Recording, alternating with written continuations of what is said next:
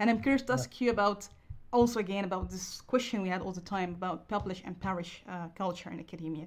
Yep. I feel that you're really doing. Maybe I'm still maybe I don't have experience like you, but when you have this passion for science and you want to do something very interesting and unique ideas that you really want to do that, but at the same Yeah. time there's a pressure in academy that you have to publish and have to.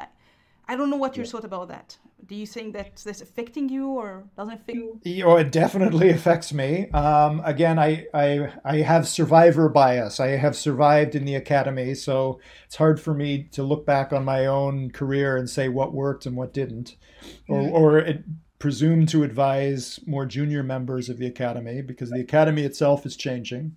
But I think most people want to work in academia rather than go into industry because they want to work on seemingly Yes. outrageous ideas or ideas that are not very popular. That's kind of the main reason to be in academia is to let curiosity drive. Yeah.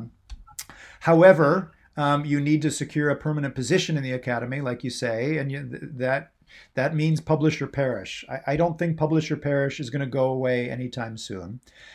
What I tell my students is there's no reason why you can't do both. So, if you're committed to becoming an academic, you have to publish regularly.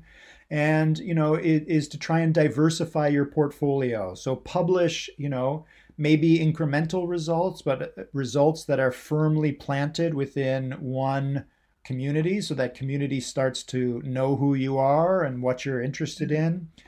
And then, on the side, you can publish, more unorthodox ideas.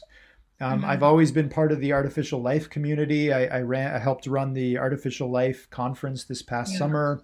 The A Life conference loves crazy ideas. So for those of you that work at the intersection of robotics or biology or materials science or AI, please consider submitting papers to the Artificial Life Conference or the Artificial Life Journal. But at the same time, make sure you're trying to publish in NeurIPS or maybe some of the less competitive, AI Yeah. centric conferences. It's important to do both, I would say.